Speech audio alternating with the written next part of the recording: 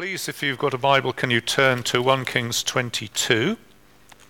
Or perhaps you might be able to look across at your next door neighbour's Bible. If this is your first time here, let me explain that what we do on, not every Sunday, but quite often, is go through the Bible chapter at a time or a section at a time, and that includes the Old Testament. We don't always do the Old Testament, we don't always do the New Testament, but we've been doing the Old Testament, and we've been going through this historical book. It's called 1 Kings, it's about the kings, it's the first of two books on that subject, hence it's called 1 Kings. And we're going to do the same today. We've prayed that God will speak to us, and we believe that God's word is living and active. It's not just a boring old book, it's actually an exciting, challenging, real, immediate word to us today. And we put that to the test as we come to look at this chapter. Here are some difficult questions that this chapter touches on about good and evil. I take it that you believe that there is such a thing as good and evil.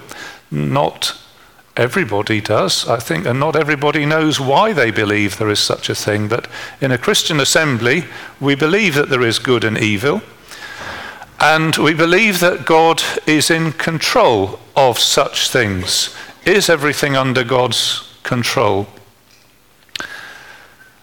Is everything under God's control, or is it the way that we have an evil side and a good side, and they're sort of more or less balanced, a sort of yin and yang, constantly in balance, and no side wins over the other? Is that what we believe?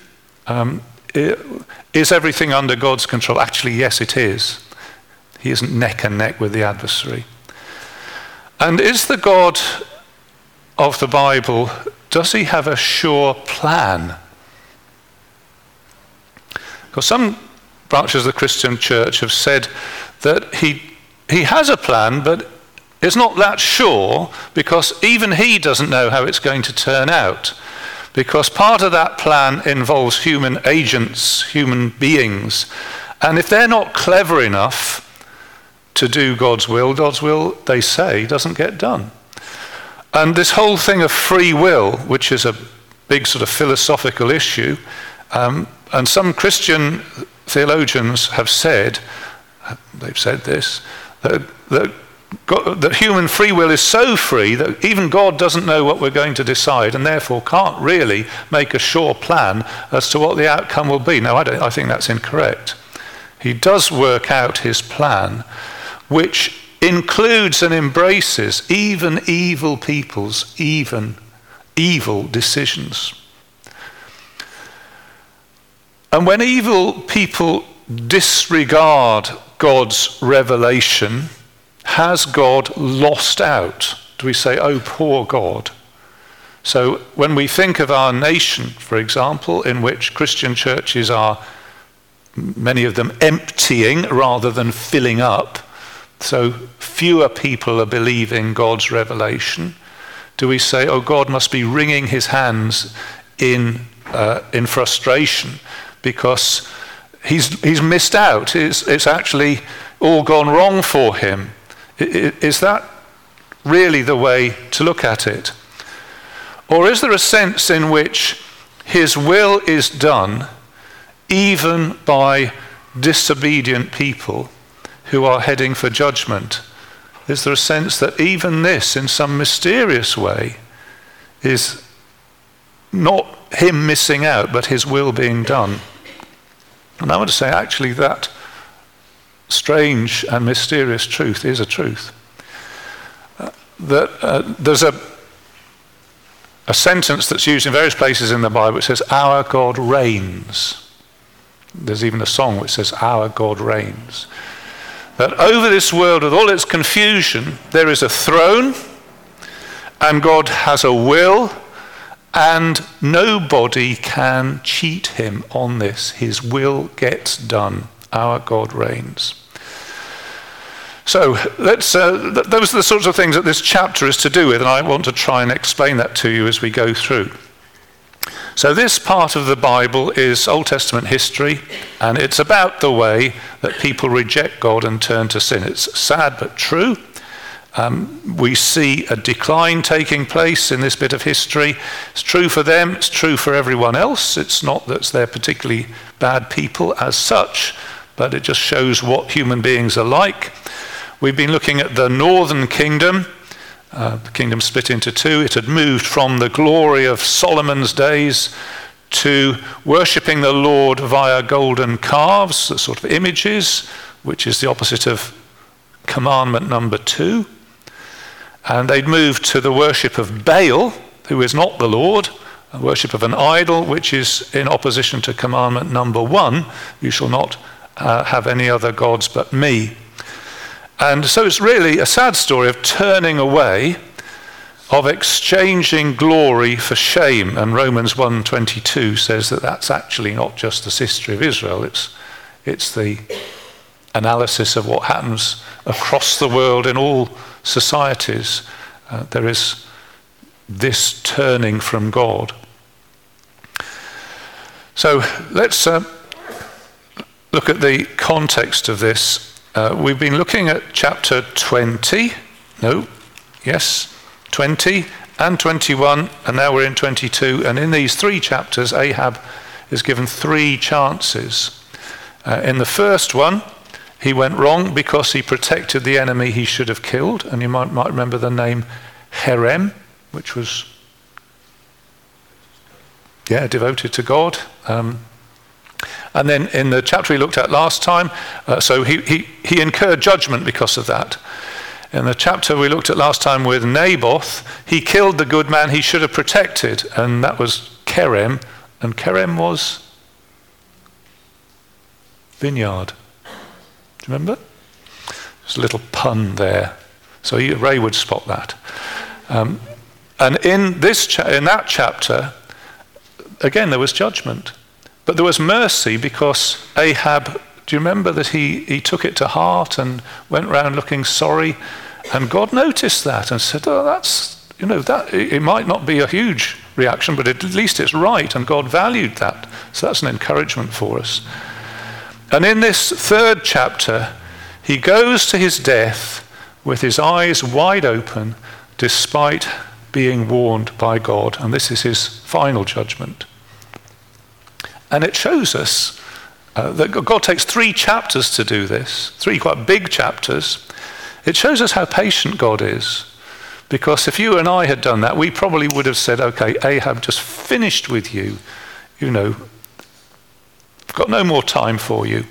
But God was so patient with him. And the New Testament tells us that God is a patient God. He's not patient forever, but he is patient. And it says he is patient with you, not wanting anyone to perish, but that everyone come to repentance. So if you've come along this morning thinking, I'd just like to find out what this God thing is about, okay, that's a good thing to be doing. And God will give you time to do that. He'll be patient with you. You keep on thinking about him, trying to draw near to him. We've got an encouragement that God's patient. It might take a while to learn lessons, but God's patient. Story of a school teacher with a very difficult class, and the head teacher said, here they are, they're a right lot, you're going to have to be really patient with them. And maybe God says the same about us, but he's a patient God, so that's good. So let's look at the chapter. 1 Kings 22. For 3 years there was no war between Aram and Israel. But in the 3rd year, Jehoshaphat, king of Judah, went down to see the king of Israel. So you need a map, and there's the map. So that's the Mediterranean. And here's the southern kingdom, Judah. Here's the northern kingdom, Israel. And here's the king of the northern kingdom, Ahab. And it's got little bits of border that stick out and probably came and went at different times. And that bit of border sticks out there. And this is Aram, which nowadays you'd say was Syria. They are not friends with Israel. There's always war across here. And up here, going all the way around there, is Assyria, which is big power. And they're going to come into the story later as their power increases. But at the moment, we're thinking of Aram there and Israel and Judah. And it says that for 3 years there was no war between Aram and Israel, but in the 3rd year Jehoshaphat, king of Judah, went down to see the king of Israel. Well, this is, let's see, no war, and he goes down. And here he is going down. And you're thinking he's going north, he's going up. But of course, Jerusalem is the highest place in the Bible, if you think of it. And any direction from Jerusalem in any other direction is going down. So he went down to, if you see what I mean? Jerusalem's the most important place in the Old Testament. So you think of it as being higher. So any direction you go away from Jerusalem is going down. So he went down to see the king of Israel. And the king of Israel had said to his servants, "Don't you know that Ramoth Gilead belongs to us, and we're doing nothing to retake it from the king of Aram?" Now Ramoth Gilead, I just put RG, is somewhere around here, sort of in that border area, and Aram had captured it, and they wanted to take it back. And I'm told, I have no way of telling you this independently, it was on a trade route. So there's good reasons to capture Ramoth Gilead, because you could tax the people who were going to and fro, make a bit of money. So it's a good idea from a number of points of view. Don't you know that Ramoth Gilead belongs to us, yet we're doing nothing to retake it from the king of Aram? So he says to Jehoshaphat, "Will you go with me?" So let me just remind you who these people are. Ahab is the king of the northern kingdom. Jehoshaphat is the king of the southern kingdom. And there was a split between these two kingdoms for reasons that I won't go into now. But Ahab says to Jehoshaphat, "Will you go with me to fight against Ramoth Gilead?" Verse 4. And Jehoshaphat says to the king of Israel, "As I am as you are, my people as your people, my horses as your horses." So he's saying yes. Saying, okay, let's work together on this. Now, if you look carefully, you'll see the Bible takes a rather dim view of this, because there were real theological differences, spiritual differences between the southern and the northern kingdom. So making that very close agreement, the Bible is rather dubious about it. But anyway, Jehoshaphat says yes. But, he says, but, verse 5, Jehoshaphat also said to the king of Israel, "First seek the counsel of the Lord." First, please now, let's resort to the word of the Lord. So at least Jehoshaphat has got his head on correctly for that. It's a big thing going to war. It's a big thing joining together like this. Let's ask the Lord whether that's his will. Now, if you're a Christian, you'd instinctively say, I'm pleased with that, because that's what I'd like to do. It's a good principle for the Christian life. We don't do anything without asking God about it. Obviously, we can't ask God, shall I put on my right shoe before my left shoe this morning? Which colour socks shall I wear? Those aren't particularly significant in God's kingdom and God's purposes. But there are things that are significant, and we would very definitely want to say, what does God say about this? I hope you'd agree with me on that. Would you agree with me on that? There are things that we would definitely not want to take a step without saying, what does God think? We would pray, we would ask God what he says about it. And Jesus quotes this text that I put up there. "Man does not live by bread alone, but by every word that proceeds from the mouth of God." And maybe that's a thought you've never had. But Jesus, it was very instinctive to Jesus, and he says it should be instinctive to his followers. We don't live at a distance from God, just doing our own thing and making contact with God, every couple of years. The Bible says we want to walk with God. And it puts it in that sort of walking. Walking is a very nice way to have a relationship. You can be quiet, or you can chat, or you can open your heart, or you can just go, and you can enjoy things as you walk together. And walking with the Lord, praying, listening to what he says, having his word sort of as we might say, as the background to everything in our lives. Man does not live by bread alone, but by every word that proceeds from the mouth of the Lord. Can't live the Christian life without the word of the Lord. Now, in this story, there are two throne scenes, two thrones, two lots of kings. And here is the first one in verse 6. So the king of Israel brought together the prophets, about 400 of them. So here are the prophets. There's loads of them. I didn't draw all 400 of them. That's quite a lot. You wouldn't fit them all in here.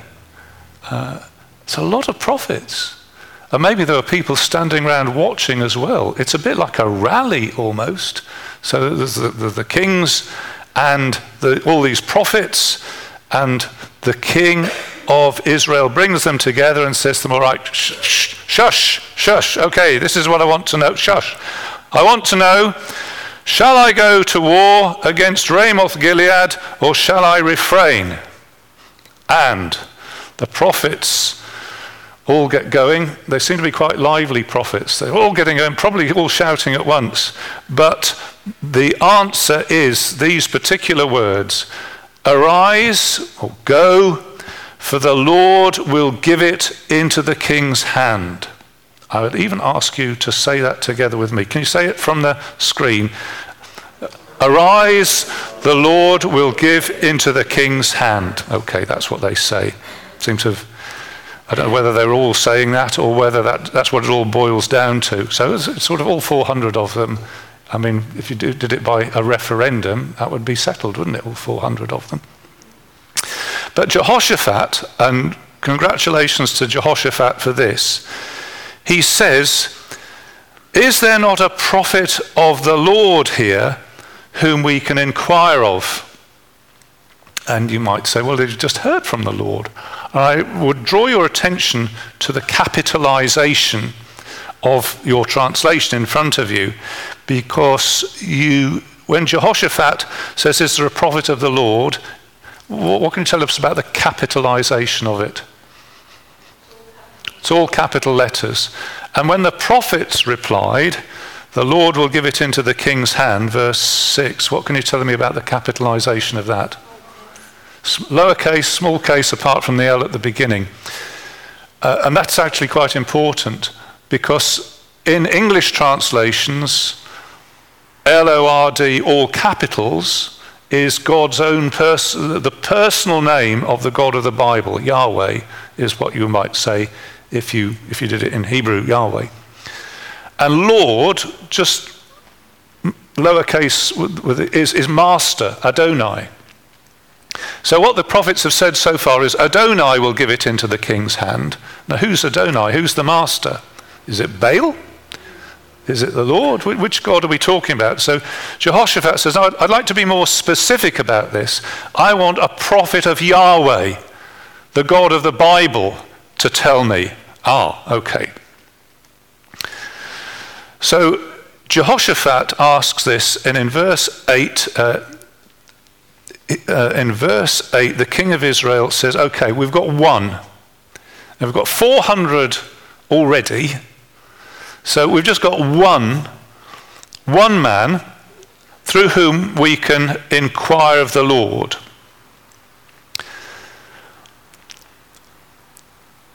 My personal opinion is that this word hate, which we're going to look at, would be better translated reject. But I'll leave this to your judgment. I think he's saying, I reject him because he never prophesies anything good about me, but always bad. We've tried him in the past. We've had him as a consultant, But every time we go to him, he always brings up bad stuff, and we don't use him anymore. He's not on our list of approved consultants anymore. It's a little bit like a government department that says, whenever we go to that particular consultancy, they always say climate change is going to ruin it. So we just don't go there anymore. And I think that's probably what he's saying here. We don't use him. I hate him. I reject him because he never prophesies good about me, but always bad. His name is Micaiah, son of Imlah. And Jehoshaphat says, did I put this, that his name meant God judges? I think I might have put that on an earlier screen, but I didn't mention it. Jehoshaphat, God judges. Yahweh judges. And he says at this point, don't say that. I'm not actually going to be convinced until I hear a prophet of the Lord. 400 of the other prophets doesn't cut the mustard with me. I want a prophet of the Lord. I want to hear what God is actually saying. And I don't know whether that thought has ever struck you. I mean, you can get hundreds and hundreds of religions, hundreds and hundreds of assemblies of spiritual people. But I would recommend to you, don't be satisfied until you have heard from God himself. The living God, the real God, not a made-up God. So on the positive side, for Jehoshaphat, he has asked for the word of the Lord. On the negative side, and in the Bible there's often pluses and minuses about people. Is it really wise to be allied with this non-believing, God-insulting kingdom? Is it wise to make this alliance? And we're sort of faced with those choices, aren't we? What sort of people shall I link up with? So, and the Bible has different answers to that depending on the sort of commitment and involvement it makes.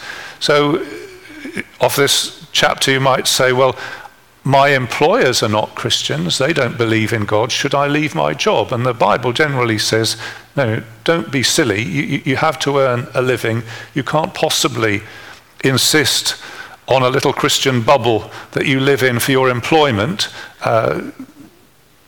Go with your employer and try and be a Christian in that situation. That's what you're called to do. What about my family? If I'm the only believer in my family, should I sort of have nothing to do with the rest of my family? And the Bible would, generally speaking, will say, no, that's a bit silly too. There may be some tensions that arise, and there probably will be, but generally speaking, your duty is to be a witness to your family, to be a Christian witness. Try and persuade them, show them how good it is to be a Christian, talk to them about Christian things and things like that. What about getting married? Now, the Bible is more specific about this. It says that being married is such an intimate commitment that a believer should not marry somebody who is not a believer. At least I'm saying not as a deliberate choice to do so. It's not a wise policy. And you will not have to go too far to hear people's testimony that when they did marry somebody who was not a Christian, that it's really coloured the whole of their subsequent lives, and not always in a good way. It's not the same thing as saying, I'm married, I've become a Christian, should I now leave my husband or wife who's not a Christian? The Bible says, no, don't do that. But what about Christian gospel work? Should Christian churches link up with Buddhists to do spiritual work? And the Bible says, no, it's like light and darkness, chalk and cheese. You just can't do that. Oh, what a strange thing. I've got something come up on my screen. What about church? Does it matter which church I go to? As long as it says church, does it matter? And the Bible says, you really want a church? That's a very important Christian commitment and involvement. And you really do want to be in a church where people are believers, where you hear the word of God, where you know that you're on the same page with one another. It doesn't mean you have to agree on absolutely everything, but you need a real degree of unity to be together.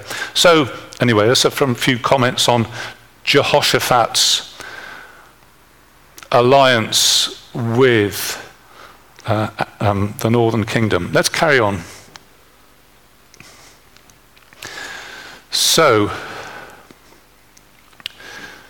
verse 9, the king of Israel called one of his officials and said, "Bring Micaiah the son of Imlah at once." So off he goes. I'm going to put an arrow which is going to get him, and he'll come back in a little while. But in the meantime, the two kings, picture this if you would, dressed in their royal robes. So there they are, sort of in their royal robes, on their thrones, seated on their thrones. Come, let us adore them. On the threshing floor by the entrance of the gates of Samaria, with all the prophets going mad in front of them, prophesying all over the place. And Zedekiah is obviously a chief prophet. Now his name, if you were to do everything by names, you'd say, okay, well this guy's on the money, because Zedekiah means the Lord is righteous. Zedek is righteousness, and the Yah bit at the end is the Lord. So he's got a good name, 10 out of 10 for his name. Son of Ka'ana, which I think means trader, not sure about that. He's got an answer to this question. It's obviously been thinking about it because he's got some iron horns. Now, I dare say very few of you have brought iron horns along this morning. Just shows how unprepared you were. He was prepared. He must have had these made earlier. So he didn't just put them together in a moment. He has these iron horns, and he says, "This is what the Lord says. With these horns you will gore the Arameans like a bull." Those are the horns. Okay, so he's telling us something very definite. He's saying, go for it with this.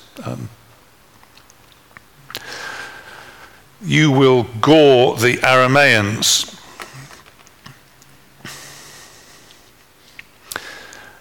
Now, we did a little study on this the other day. And one school of thought was that this is a Baal thing. Another school of thought would be that this is a Yahweh thing, because there is a text in the Old Testament, Deuteronomy 33,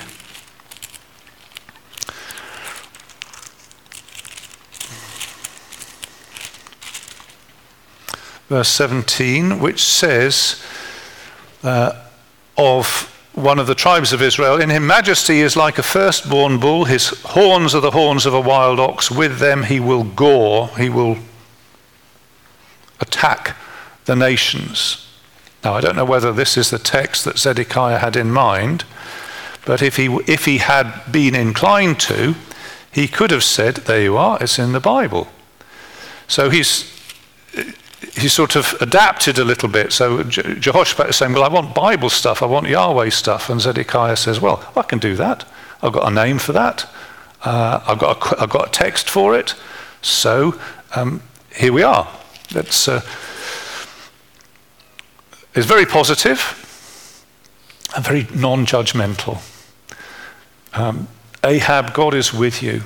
You'll be successful. Naboth and the vineyard thing from last chapter, we just don't go there. Ben-Hadad, when you should have killed Ben-Hadad and you didn't, well, we don't go there either. Where we go is positive, positive. You'll be successful, God will bless you. Now then, is that the word of the Lord?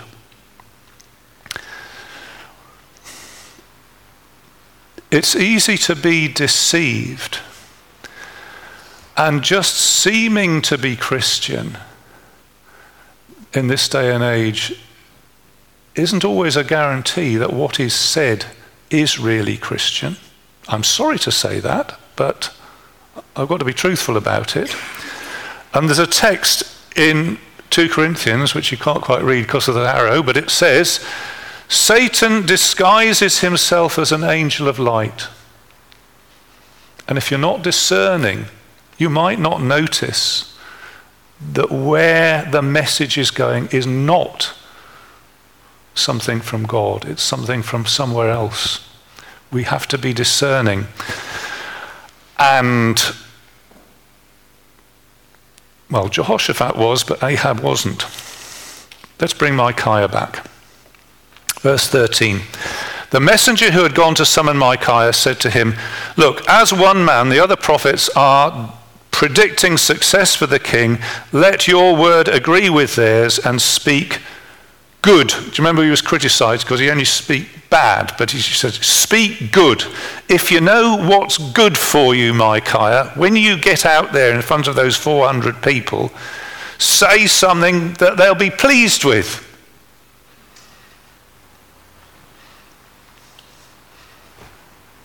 Don't tell them something they're not going to like. Say something good. So here he comes, and the messenger says, speak good stuff. And there's the prophet Micaiah, and he says, to his credit, as surely as the Lord lives, I can tell him only what the Lord says. This is a true prophet. I'm not going to say just what pleases people. I'm going to say what the Lord says. And people won't always be pleased with that. I hope they'll be pleased, but they won't always. But I'm going to say what the Lord says. No full marks to Micaiah for that. God's servants always have to say that. There they are on their thrones. And when he arrived, verse 18, the king asked him, Micaiah, shall we go to war against Ramoth Gilead, or shall I refrain? Shall we go, or shall I refrain? The word refrain is almost like the word back down. Sort of a bit of a loaded question, really, isn't it? Shall I go, or are you going to tell me to back down? No, who's going to tell a king to back down? What shall we do? And Micaiah says, do you want to read this out with me? End of verse 15. It says, attack and be victorious. Shall we read that out together? Attack and be victorious, he answered, for the Lord will give it into the king's hand. And you just read that a little while before, didn't you? It's the party line. It's what they're all saying. You'll be victorious. The Lord will give it into the king's hand. I don't know what voice he said it in. He might have said, yeah, attack and be victorious. The Lord will give it into the king's hand. But something gives the king the idea that now we've got Micah, let's get the proper Micah. That's what he said. And he says, and I think it's Ahab saying this, how many times must I make you swear to tell me nothing but the truth in the name of the Lord? It's a little bit of an odd thing to say because he hasn't been that bothered to hear the Lord. But now he's saying, well, we've gone to the trouble of getting you. You're a prophet of the Lord. So don't give me that funny voice. Tell me what you're going to tell me. And he makes it quite serious. I put you on oath to give me the real McCoy. Tell me what, tell me.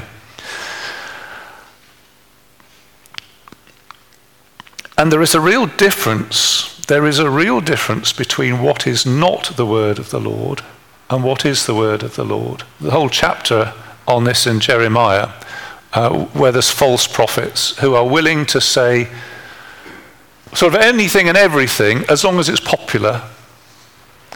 And through the prophet, the Lord says, let the one who has my word speak it faithfully. What has my word got in common with false prophecy? What has straw got in common with grain? Is not my word like fire, says the Lord, and like a hammer that breaks rock in pieces? God insists on this quality to his word. It is not like the words of men. The message is not like the message that human beings dream up. It is radically, qualitatively different. It is like fire. It is like a hammer that breaks rock in pieces. And I don't know whether you've ever encountered God's word in this powerful way, but if you have not, pray that you would. If you've been coming along and you just think, well, it's sort of fairly amusing and I like looking at the stick men, and I usually forget it, but it's always usually interesting. But you haven't actually found that God's word sometimes has this huge power to impact our lives. You haven't yet heard God's word. My word is a hammer, says God. Don't mix it up with anything else. My word is like a hammer that breaks rock in pieces. So where did we get to? The king says, speak truth in the name of the Lord. So Micaiah does, and this is what he says. Verse 17, I saw all Israel. This is the truth of it. I saw all Israel scattered on the hills like sheep without a shepherd. And the Lord said, these people have no master, let each one go home in peace. He says, this is what the outcome of this battle will be. They've all said, it'll give you, the Lord will give your enemies into the king's hand. Actually, what's going to happen is it'll be a disaster. It'll be a wipeout. It'll be a disaster. And all Israel will be scattered. They'll be like sheep without a shepherd, and they'll go home, and only then will they have peace. That's what it's going to be. That's not very cheerful, is it? And Ahab says, I told you so. Bad news. I knew that would happen. Didn't I tell you he never prophesies anything good about me, but only bad? Let's stop on the sheep without a shepherd, because this phrase is actually a very significant one. It sounds like it's to do with farming, but really it's to do with politics. It's to do with not having a king. When the king is killed, they're like sheep without a shepherd, and they're scattered. Jesus saw 5,000 people, feeding the 5,000. He looked at them and he said, look at these people.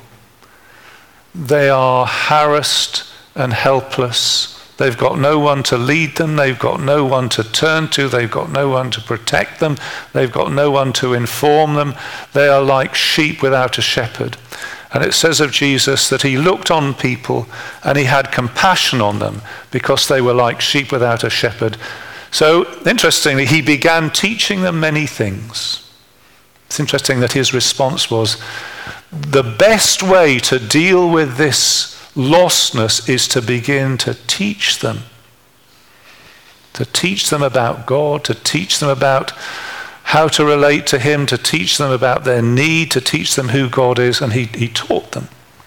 And there's another interesting link, that at his death, Jesus quoted this, strike the shepherd and the sheep will be scattered.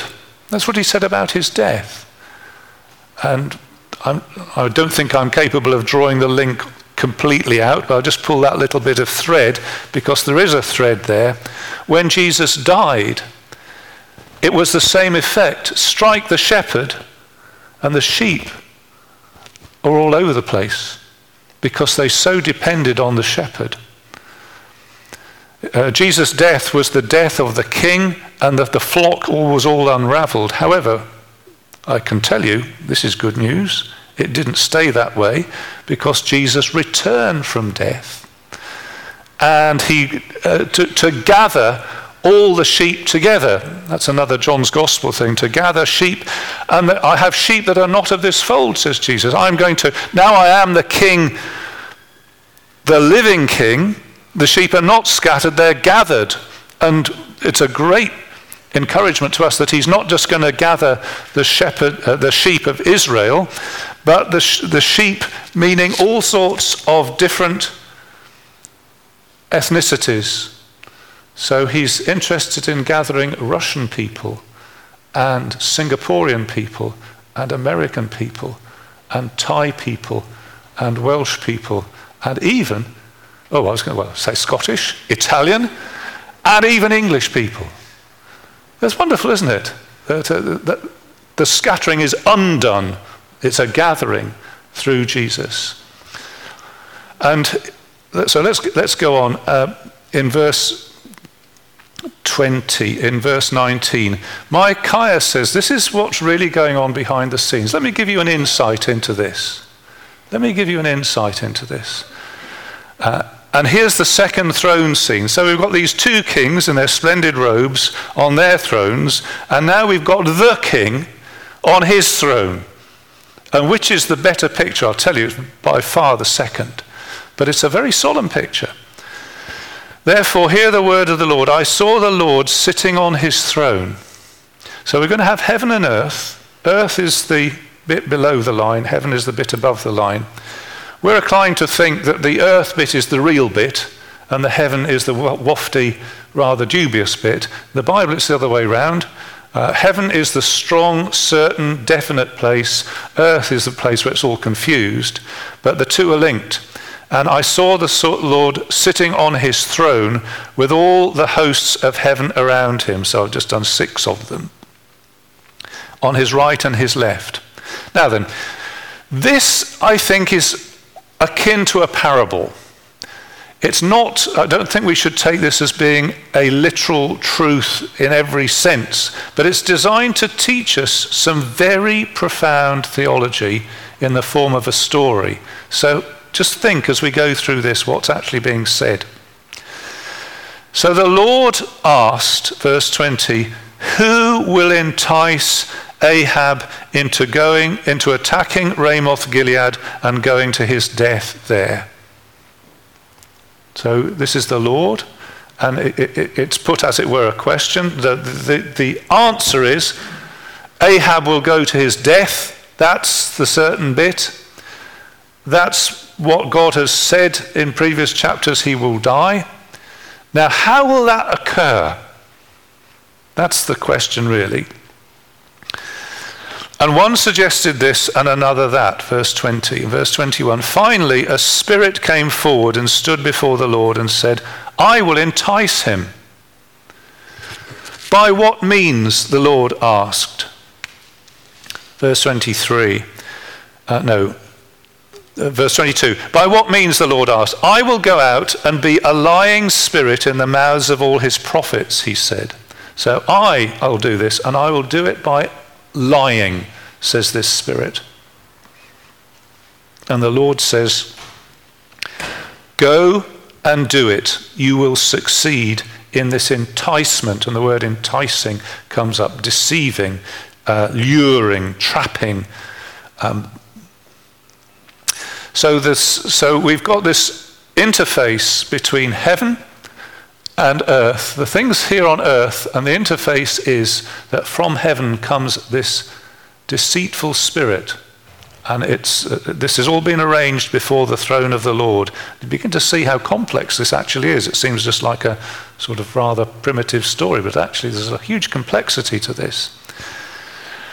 So now, verse 23, the Lord has put a lying spirit in the mouths of all these prophets. The Lord has decreed disaster for you. That's what Micaiah says. Now we'll come back and look at that in a moment. Just keep that on the back burner a minute. What's that actually saying is going on? Just keep that on the back burner. I can tell you what Zedekiah thought about it. Verse 24, Zedekiah, son of Kenaanah, went up, he's the one with the horns, he went up to, come on, there's a little, well, somewhere in there was supposed to be a slap, but it doesn't, it comes next time, I think. Let's just think about what is happening. This is God's judgment, and it is happening through people believing a lie willingly. See, it's all been made clear to Ahab. The prophets are lying to you. But Ahab is actually going to say, well, I prefer their lie to your truth. I prefer their lie to your truth. They're sent a lie which they willingly believe. And in the New Testament it says, for this reason God sends them a powerful delusion so that they will believe the lie, and so that all will be condemned who have not believed the truth but have delighted in wickedness. This is happening now.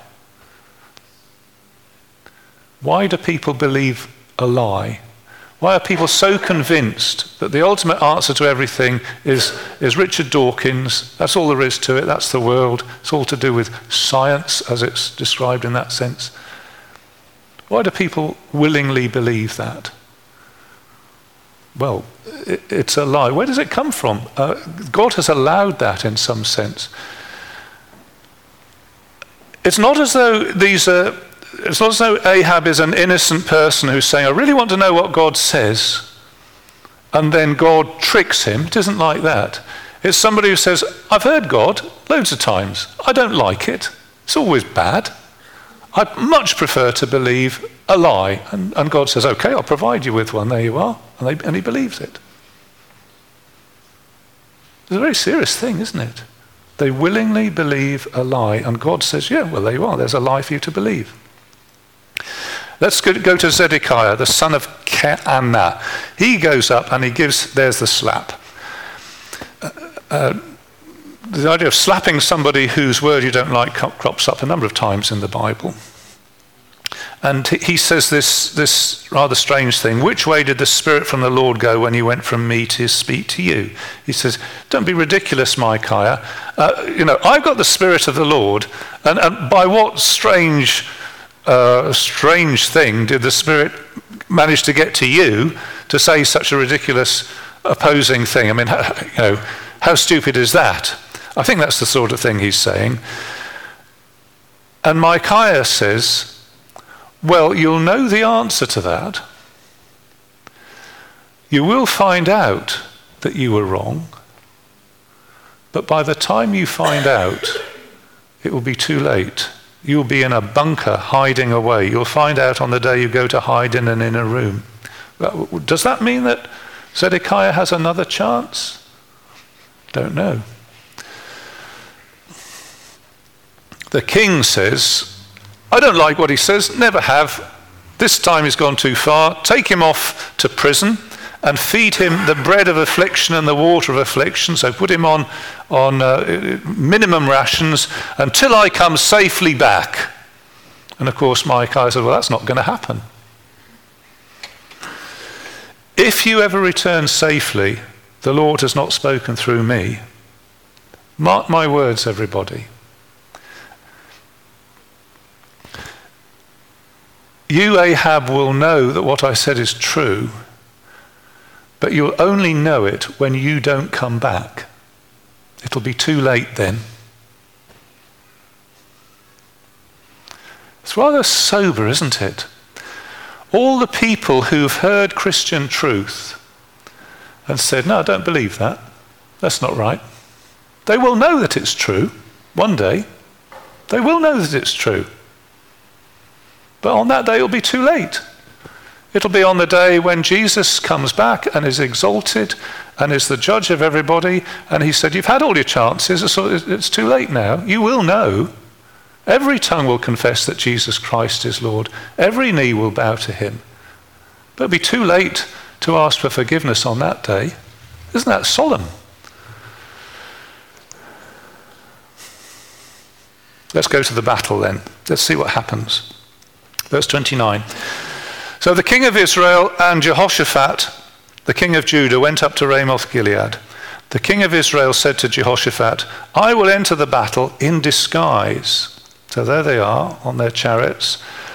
And I will go, he says, I'm going to be in a chariot, but I will take off my kingly robes. So I'll just look like an ordinary chariot soldier. So the king of Israel disguised himself and went into the battle.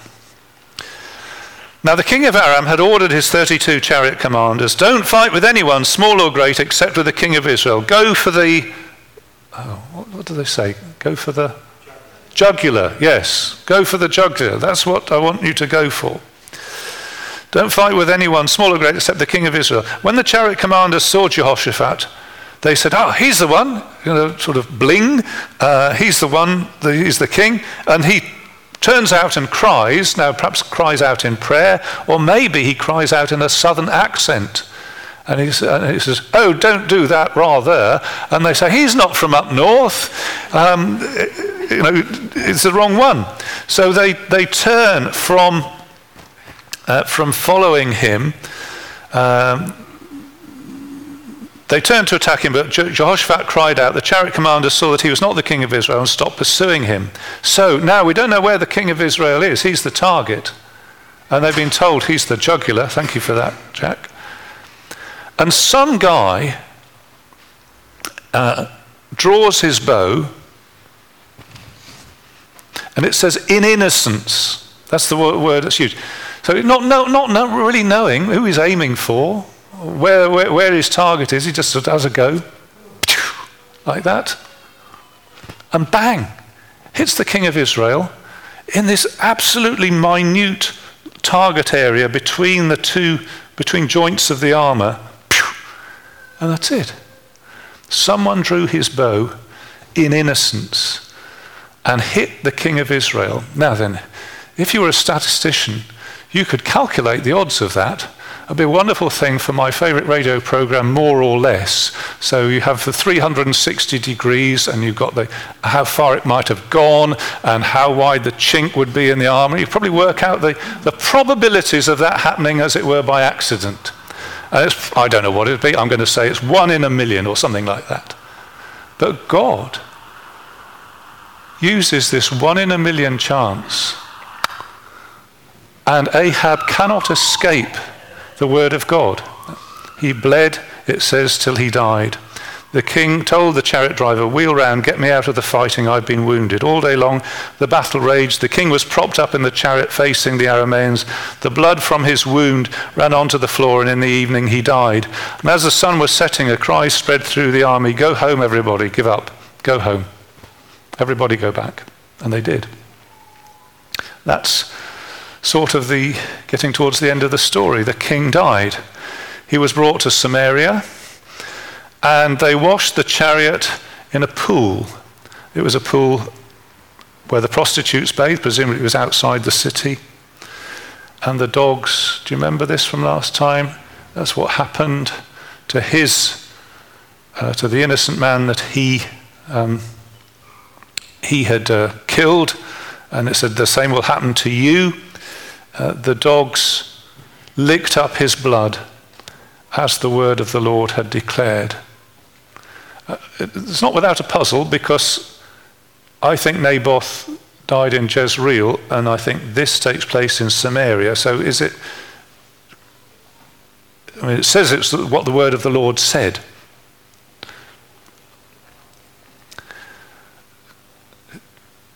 You can't escape God's word. Despite everything, God's word was fulfilled. Quite remarkable, isn't it? Just let's go back to this parable. It's about the judgment, which is the destiny of Ahab. He had made many deliberate choices, not least who he married. He married somebody who was a Baal worshipper, Jezebel, that's her name. He got involved with the worship of Baal. He didn't want to be involved with the worship of the Lord. Remember, he didn't kill Ben-Hadad. He did kill Naboth, sort of second hand. He had many blessings and many warnings. Aram was defeated. You remember, that you may know that I am the Lord. The Lord spoke to him many times. And he ends up getting the judgment that God had said. But look at the layers of connection and causation that are going on here.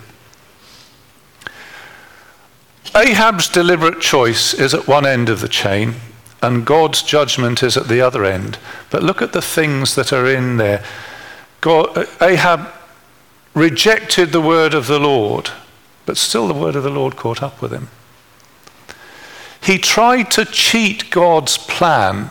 God had said, "Are you going to die in that battle?" He said, "No, not if I disguise myself." Ha ha ha. What are the chances of me being killed if I disguise myself? 1 in a million. But God can still do it. And these false prophets, this lie, they strongly declared a lie. Ahab went along with it.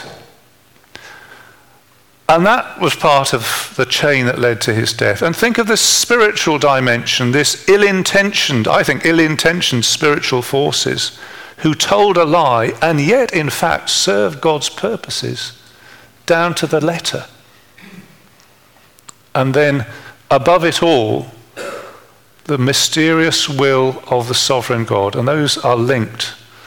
The human sin, the judgment of God, and through all sorts of strange connections, inputs, choices, influences, God's will gets done. So let's have a little think how that might work out today. There is a verse which says, "To the faithful you show yourself faithful. To the blameless you show yourself blameless. To the pure you show yourself pure. To the crooked you show yourself shrewd." And I'd never really quite understood what that meant, but I think it does shed light on this chapter.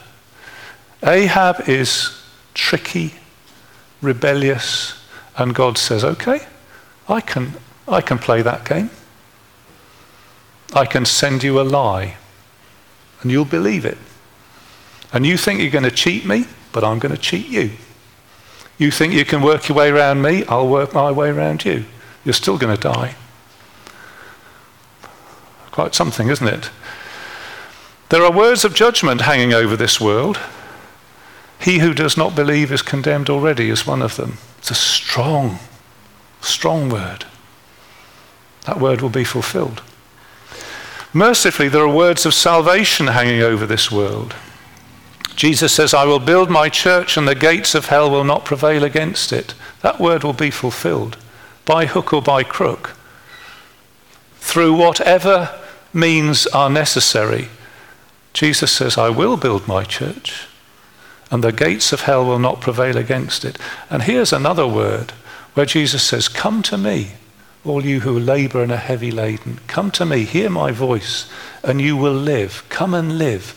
Like Jesus said to Lazarus, come out. And Jesus is speaking that word into this world. Come, believe me, trust me. It's a call to turn to the Lord, a call to repent. And here's another word of the Lord. All who call on the name of the Lord will be saved. May that word be fulfilled too. We're going to close by singing number 506.